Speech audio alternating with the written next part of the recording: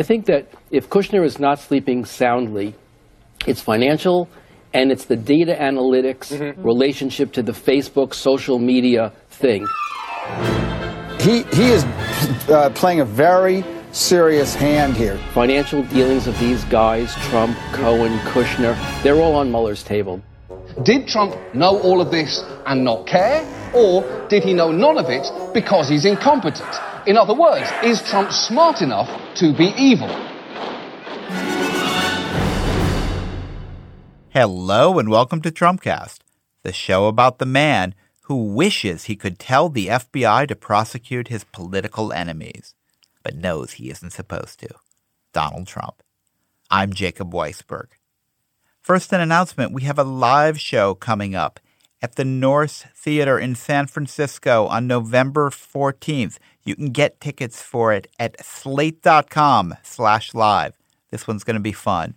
We're going to have John D. Domenico in character as you-know-who, Jamel Bowie, Virginia Heffernan. And hey, if you have topic suggestions for things you'd like to hear us discuss at that show, send them to us at RealTrumpcast. That's our Twitter handle. You should be following us anyway. So there's a newish Netflix show out called Ozark. I just started watching it. If you love Breaking Bad, you'll think, hey, this is the same basic idea, but not nearly as good. Instead of making meth, the lead character, played by Jason Bateman, is busy laundering money for a Mexican drug cartel. One of the things I do like about Ozark, though, is its focus on the mechanics of cleaning dirty money. One episode even opens with a set-piece tutorial called Money Laundering 101. But here's the problem. That dirty money is too clean.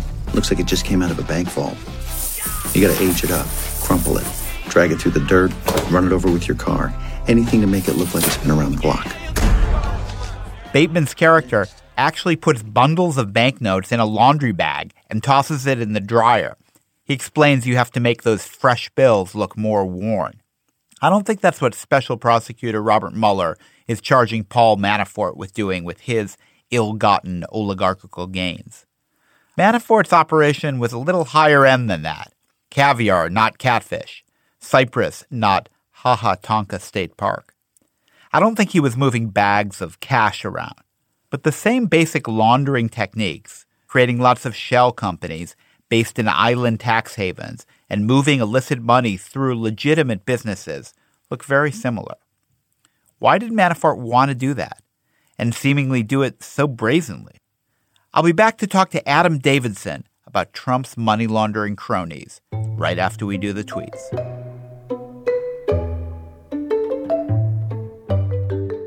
Pocahontas has stated that the Democrats, led by the legendary crooked Hillary Clinton, rigged the primaries. Let's go, FBI and Justice Department. The rigged Dem primary, one of the biggest political stories in recent years, got zero coverage on fake news network TV last night. Disgraceful. The real story on collusion is in Donna B's new book, Crooked Hillary Bought the DNC and then stole the Democratic primary from Crazy Bernie. The Tucker Carlson opening statement about our once cherished and great FBI was so sad to watch. James Comey's leadership was a disaster. My Twitter account was taken down for 11 minutes by a rogue employee. I guess the word must finally be getting out and having an impact.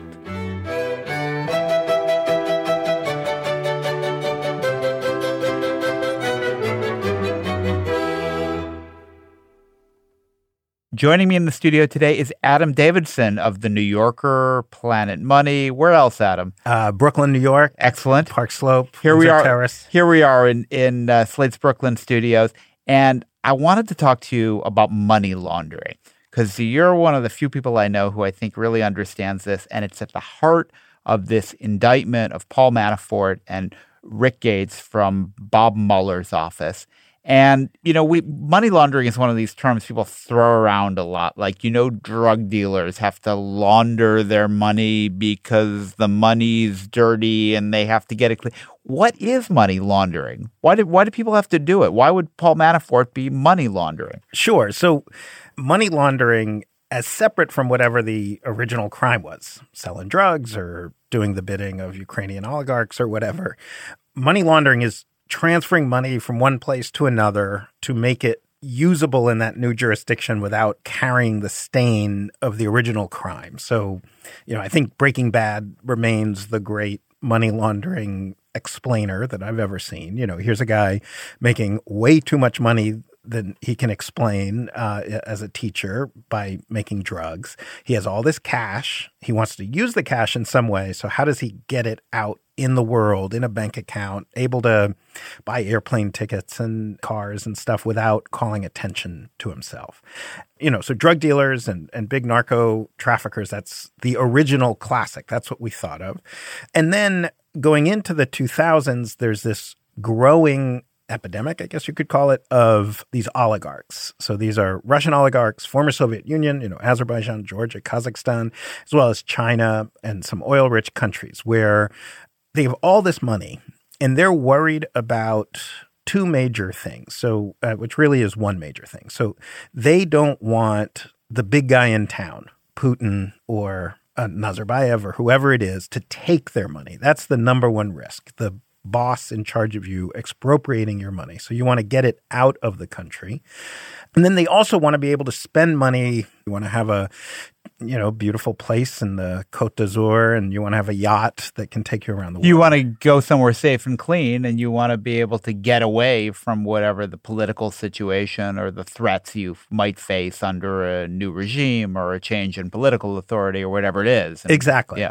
And that, I think, that is the community for whom money laundering and Trump come together. That's the crowd he's dealing with. You went straight where I was going to go in a little while, Adam, but you're talking about people who are investing in these Trump developments in former Soviet republics and these strange places where they're building Trump towers or Trump hotels. And you're talking both about people who are involved in financing these buildings and who would buy apartments in the buildings, right? Right. So nobody wants to launder money. I mean, laundering money in and of itself is a solution to a problem. It's not a goal.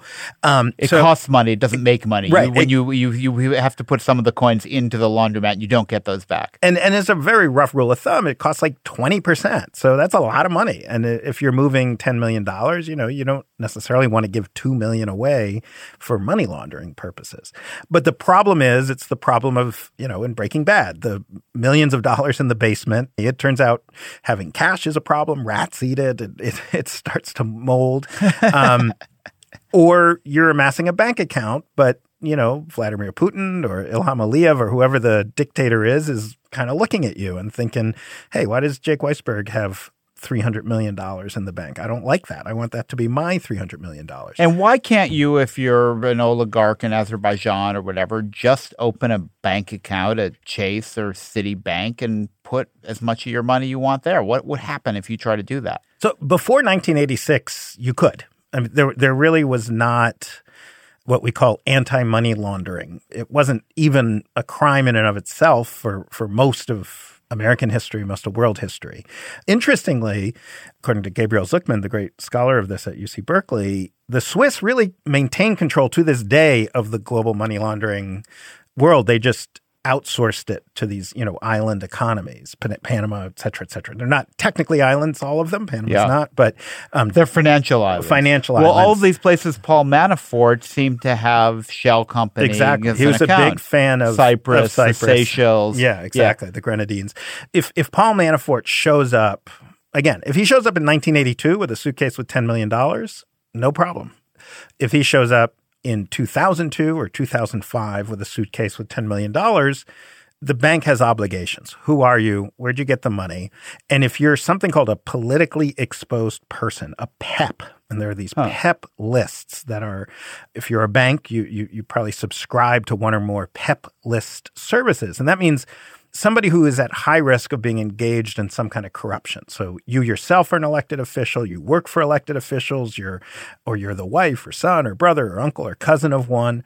And Manafort certainly... That would include an American political consultant. I would think it would have to, yeah, an American political consultant. So when Paul Manafort opens an account, what's supposed to happen is, we don't know who you are. You've opened the account as a limited liability company, some shell company with a name. And then we look at who owns that shell company, and it's another shell company. And who owns that shell company? Well, it's a third shell company. And actually, on Cyprus, the Council of Europe did a study. They found that on average, it was about three deep, the shell companies hiding these three dolls within the larger dolls. Yeah, exactly. But in Cyprus, they'll let you open the account. But if you now were to go to Zurich in Switzerland, they wouldn't let you do it? Yeah, Zurich should not, and Cyprus should not anymore. So the global, they call it AML, anti-money laundering system, is you show up, the bank should know what they call the beneficial owner of this money. So who's at the end of the chain of shell companies. And then they should check that person. Is this person on one of these lists? Now, that list doesn't mean everyone on that list is corrupt, but it just means that certain transactions that have certain characteristics, like sudden deposits of hundreds of millions of dollars or deposits that follow a certain pattern, from Tehran to Cyprus to British Virgin Islands, I don't know, something like that, or people who are on these PEP lists, those should generate what they call a suspicious transaction report. And that should be filed with your local financial authority, which is then filed with this global or shared with this global thing called the Financial Action Task Force. And these are not things that are filed hourly. These are, a big bank like Citibank might file a few thousand a year. The typical bank might file only a handful a year. But the Manafort transactions definitely should have been filed. Some government official should have seen, this guy sure has a weird pattern of depositing huge amounts of money. And then that money, so what we know is Manafort was taking that money from the Bank of Cyprus and then paying vendors in the U.S. Now, there would have been an intermediary. So the vendor in the U.S., they listed a rug dealer, antique two dealer, men's clothing, furniture store, yeah. A home improvement company in the Hamptons. They would have had a bank. So it said that this money was wired. So there would have at least been two banks, the Bank of Cyprus and the bank it was wired to. There'd also be SWIFT, the international money transfer system. And so these all should have been shooting off these suspicious transaction reports. Now, it's not entirely clear what happens with those suspicious transaction reports, but these should have been shut off. I mean, what he did was so standard, it actually shows you just how bold he was and how little concern he had for being caught, because he was doing so little to hide what he was doing. The money is amassing in the Bank of Cyprus in a handful of different LLCs that he keeps reusing. It's sending money to all of these companies. It's 5 of them, something like that. I forget the exact number, but the rug store, the 2 men's clothing stores, the home improvement store, the antique shop. And it's coming in periods. It's coming every 2 weeks or every month or a few times. He skips a few months. The money's showing up very often, not always, but very often in whole $1,000 multiples. So 100,000, 107,000, 77,000. And if you just think, I'm not rich enough to be spending, a total of $12 million on suits and rugs and home improvement. But I would think if I was, it would be very rare that the bill would be, it happens to be $107,000 again. Oh, your suit happens to be $32,000. And this is a red flag for those who watch for money laundering when the numbers are just whole numbers, multiples of 1,000, because it just shows you this is not a commercial transaction where someone is sitting there itemizing a bill, calculating the taxes, and then it comes to $32,327.48, which most transactions come to some strange number. My observation is he didn't even fake it. How hard is it to just fake that these are real transactions? So the suggestion is these vendors are working with him and are not giving him necessarily suits and rugs, but that he's getting money back from them. Now, the indictment does not make that explicit allegation. The indictment talks about him using these to purchase these items. However, it is highly indicative. I mean, you could, I guess, imagine a home improvement project where over, a several-year period, you're going to spend a lot of money and you just say, all right, I'll pay you $32,000 every other week until we're clean. That you could sort of picture, but rugs and suits and antiques, it just doesn't make any sense. So they don't tell us who those people are. I'm sure lots of reporters, including me, are trying to figure out who these people are and were there other people kind of using them for this service. And they could be vulnerable to prosecution, money laundering prosecution too. Absolutely. I mean, they would be the money launderers, so they would be if they were in fact offering this service, then Paul Manafort was the customer and they were the provider of the money laundering service. How do you go about finding a rug dealer who will launder money for you? I mean, do you look on Craigslist, or is the idea more that maybe he set these people up in this kind of operation? I've spent a lot of time with people in the Trump orbit, so people who actually worked for him or people who were sort of around, deal makers and a few things strike me as surprising that make me think, the world's a little different than I realized. One is how open it all is. I mean, New York real estate, it's just, and I guess I kind of knew that there's a lot of money laundering in New York real estate. It's sort of an open joke here that you look at 157, the giant tower, and it's a bunch of Russian oligarchs who will never even see that place, and who knows how they got their money.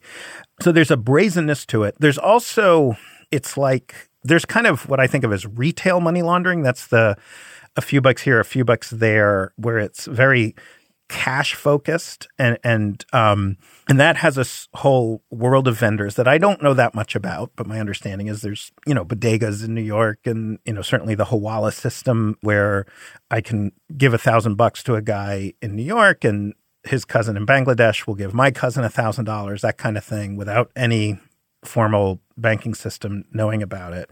But this wholesale money laundering that Manafort and others, tens of millions of dollars, in some cases billions of dollars, hundreds of millions of dollars.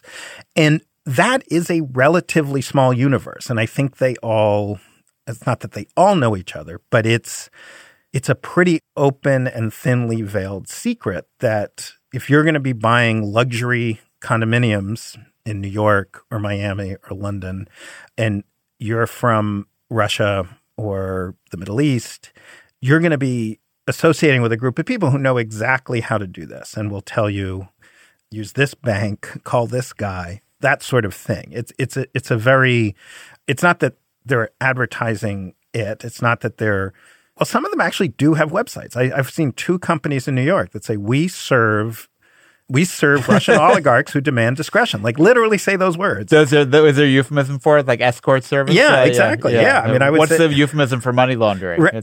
Discrete financial we service. do, unique financial. I can show you some websites. We do financial placement for Russian oligarchs who demand the highest discretion. Discretion is a big word that I see again and again. I'll also say I was at a hotel industry conference kind of scoping this out, and what struck me, I was at the sort of boring day session at the Marriott Marquis. And it's like any conference. It's a bunch of sort of boring guys, mostly guys, wearing boring suits. And then that night, the Trump Organization happened to have a party for people in the industry. And I went there. And it was just noticeable immediately. This is a different group. The shirts are really open. There's gold chains. The hair is moosed up. This is a different crowd. They're louder. They're drunker. I just instantly walked in and I thought, it feels pretty obvious who I could go up to and say, hey, listen, you're not going to ask a lot of questions about where I got the funding, are you? Yeah. Nah, we don't care. As long as your check doesn't bounce.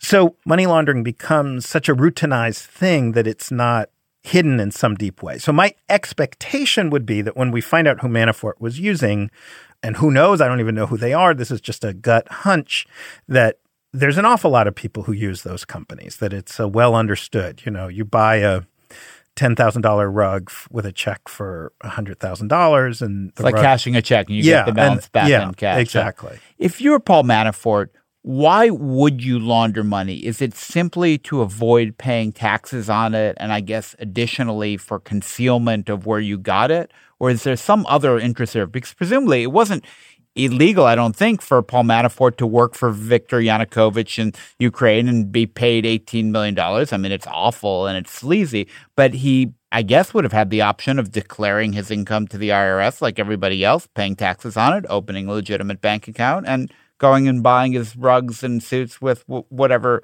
was left from it. So, why would you do it? So according to the law, for it to qualify as money laundering, it has to be either for hiding it from the tax authorities to further the original crime. So if there is an original crime, well, for it to legally be money laundering, there does have to be an original crime. Right.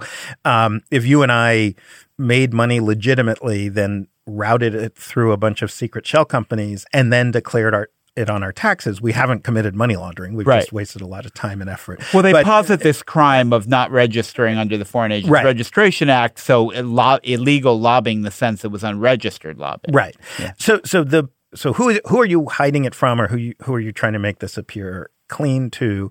So taxes for sure. And if money laundering does cost around 20%, so we have no idea, but whatever the rug dealer, if they were providing the service, whatever they were charging, is still a lot less than what Paul Manafort, who was making many millions of dollars a year, would have paid in taxes. So 20% would have been a nice bargain. You could also imagine that he had some concerns about expropriation, that, Putin or some other powerful oligarch might not want them to know how rich they are. The reason I think that might not be the case in Manafort's case is he was doing it through the Bank of Cyprus, which was effectively an arm of Russian oligarchy. So he was doing what the Russian oligarchs do. Yeah. So it would be a lousy place to go if you're trying to hide it. So my hunch is it was trying to hide that he was making that much money as a unregistered foreign agent and to keep it from taxes. And that would have been reason enough to do this, and that he had no thought he'd get caught. And this is where I think we have a decent likelihood of finding a lot more about people in the Trump universe, because the brazenness of money laundering is striking. I mean, I was looking at statistics about Cyprus. This is a relatively poor country with just over 1 million citizens that had a banking system, worth something like almost 10 times its GDP, 9 times its GDP. That's crazy. I mean, America's banking system is the same size as our GDP. Yeah. Like normal economies they don't have 9 times as much money in the bank as they generate in income in a year. It says you're doing the banking for a much bigger economy. For much bigger economies. But Cypriot banks, I guess you call them, were lousy banks. In fact, they collapsed. And so it was just this open secret. These banks are huge because they are serving the money laundering needs of primarily Russians. And it was just a known part of the global economy, and no one paid much attention. And why would a Paul Manafort think that he wouldn't get caught? I mean, why act with such impunity? My impression is that the Treasury Department unit that deals with this is pretty effective, and they have all sorts of tools to track financial crimes. Why do you think you won't get caught if you do this? So the FinCEN that gets the suspicious transaction reports, if they're U.S. related and who interfaces with the other overseas bodies, as a former FinCEN employee explained it to me, it's kind of like Google. We have a lot of data in a computer, but it's not screaming out. It's not saying, hey, we just got 5 new suspicious reports on Jake Weisberg, and so we really should send someone and look into Jake Weisberg. It's more, if I'm looking at you for some other crime, I then go into this database and I can find this information. And once I know you've committed that crime, the money laundering is a nice added charge, and sometimes that becomes the primary charge that I take you down with. But as I understand it, it's fairly rare for money laundering itself to be the thing that gets you in trouble. It's more, we're looking at you for some other reason. And if you just look at the raw numbers, depending on which experts you believe, something between $1 and $7 trillion is in this money laundering economy every year. That's huge. I mean, the whole U.S. economy is like $16 trillion every year. So, I mean, the U.S. government and other governments are catching tiny pennies. So this is an extremely lucrative business. I mean, a $7 trillion global industry would be, I don't even know what is a $7 trillion global industry. That's a big, and so the vast, vast, vast majority of people laundering money, even huge amounts of money, are never going to get caught, never going to get in any trouble. And that's where the brazenness comes from. And how much do you think the Trump Organization, Trump's old real estate and hotel business before he ran for president, how much is it a part of it? I mean, obviously, a lot of these oligarchs trying to get money out of sketchy places are putting them into Trump projects, but that's not to say that the projects are done with the purpose of attracting that money. I mean, how much do you think the Trump Organization is consciously engaged in facilitating this type of global trade? So here's my theory. This is a theory,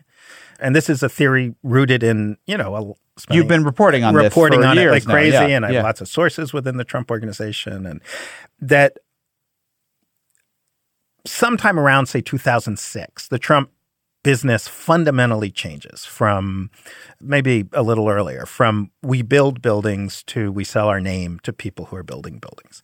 And very few people in America want them. Nobody in London or Paris or kind of prestige cities want them. But surprisingly, an awful lot of these oligarchs want them. So, Baku, Azerbaijan, I wrote about the Mammadov family, which, known as being especially corrupt even for Azerbaijan, which is saying a lot. There's a deal in Georgia I wrote about. There was an attempted deal in Kazakhstan. So this is not these are like third-tier oligarchs in third-tier countries. These are not the elite. I mean, what I've learned is the real elite, they call up Goldman Sachs, and they have some incredibly fancy credit default swap deal that's totally on the surface legal, but is very sophisticated. They don't need the Trump Organization. They don't need the Trump Organization. Yeah. And the advantage to the people Trump is working with, the oligarchs, is by putting the Trump name on what would have otherwise just been, corrupt oligarch tower or whatever, it gives them some protection domestically. So the strong man in their nation is a little less likely to steal everything because, boy, I don't want to get sued in American courts. That guy Trump's a loudmouth. I don't want to deal with that. Yeah. Also, hotel and residential building projects are great for money laundering because you're buying so much stuff from all over the world, the marble and the kitchen supplies, and you're buying architectural services and all this stuff. And it's very easy to... There's a lot of legitimate transactions. A lot of legitimate transactions all over the world. And if the invoice has, for the Trump Tower, you figure maybe that makes it a little even less likely that somebody's going to pay a lot of attention. So if you look at the people Trump did business with in Azerbaijan, Georgia, the two deals in Indonesia, the deal in the Philippines, the deal in Vancouver with a Malaysian businessman, the deal in Toronto with a Russian businessman, several of the deals in South America, these are with people, several of them are with people who don't have a history of building properties, who are not hoteliers or residential construction people. These are people who raise many red flags of corruption. Many of them have been investigated. Some of them have been convicted for bribery, corruption, tax fraud, all of these things. These are people who couldn't do business with, say, Ritz-Carlton or Four Seasons or some other legitimate entity. And so they are turning to Trump to put a whitewash. The other big warning sign is many of these deals, I would argue certainly the Azerbaijan deal, probably the Georgia deal, they don't seem like they were ever going to work. They don't seem like they were anything like a real business. And as one money laundering expert explained to me, that's usually the biggest giveaway, that because money laundering is the profit. So you've already made your profit. You're not trying to make a profit. And a friend of mine asked, well, yeah, but wouldn't they rather make a profit, on the hotel or whatever that they're building, the Trump Hotel? Why would they want to lose money? And part of it you want to lose money is because failed businesses don't get the same scrutiny. They disappear pretty quickly and the money's gone. The other reason is it's really hard to build a successful hotel. And if your goal is just to move a few $100 million from here to there, you don't want to do all that work. You just want to move the money. So I definitely feel like I've shown through my reporting that the Trump brand has been used to hide money laundering, to legitimize money laundering, where I don't think the Trump Organization itself was the engineer, was figuring out, here's how you do it. Go to this bank, then go to that bank. I just don't see that expertise in-house. And just looking at how Trump exists in the world, I do wonder, was he experiencing it in his mind as, oh, I'm facilitating money laundering? Or was he experiencing it as, hey, these guys will pay me $1 million. They seem like great guys because by definition, they're doing business with me, so they're the best guys in the world. And was he – now, legally, it doesn't matter because it's clearly a case, in my view, of willful blindness, of either knowing that you're breaking the law or facilitating breaking the law, or it's so obvious that not knowing was a deliberate act. Well, you said these same people couldn't do deals with the Four Seasons or the Ritz-Carlton. And presumably that's because those companies would have been on guard against being vehicles for that kind of laundering. Is that the distinction? That is the distinction. So if you look at a Ritz-Carlton, like these major global brands, it's a bit of a trick. Like I don't want to overly sing their praises. I mean, it's kind of like the big Russian oligarch who hires Goldman Sachs. What you typically see, like in Azerbaijan, the Trump Hotel went to the Mammadov family, which was this third-tier, openly corrupt family. But everyone knows in that country that the first family, the Aliyev family, and the wife of the president, the Bashayev family, are, as some people said to me, they're so corrupt they don't have to be corrupt. I mean, it's their state, so they don't have to bribe the. They're not hiding from anybody where they live. Yeah, they're not hiding from anyone where they live. They're not. They don't have to do the grubby business of bribing people, et cetera. So the Four Seasons works with them, the Marriott works with them, and then that project. It's not illegal to work with corrupt people. It's not illegal to work with people who launder money. It's illegal for your work, your project, to be money laundering. And what you generally see is these prestige real estate properties are about the prestige. And so if you are a Four Seasons or a Ritz-Carlton, what you can say, and what industry experts told me they do say, is, I don't care what you do in the rest of your life. This project's going to be clean. We're going to hire one of the big global accounting firms to look over every penny that's spent. We're going to hire a big American or British law firm to look over all the contracts. We're not going to be, bribing people. This project will be clean. And frankly, you need our brand more than we need your money.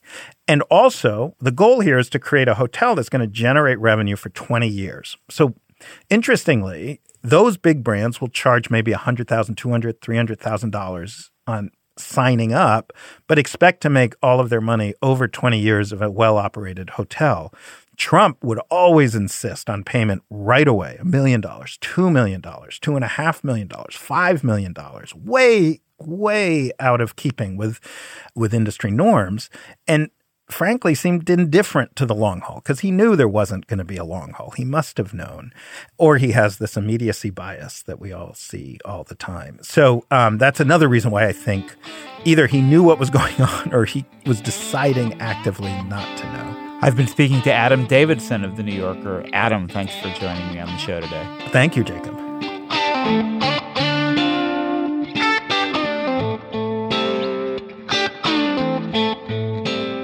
That's it for today's show. Trumpcast was produced by Jason DeLeon. John DiDomenico is our voice of Donald Trump. I'm Jacob Weisberg. Thanks for listening to Trumpcast.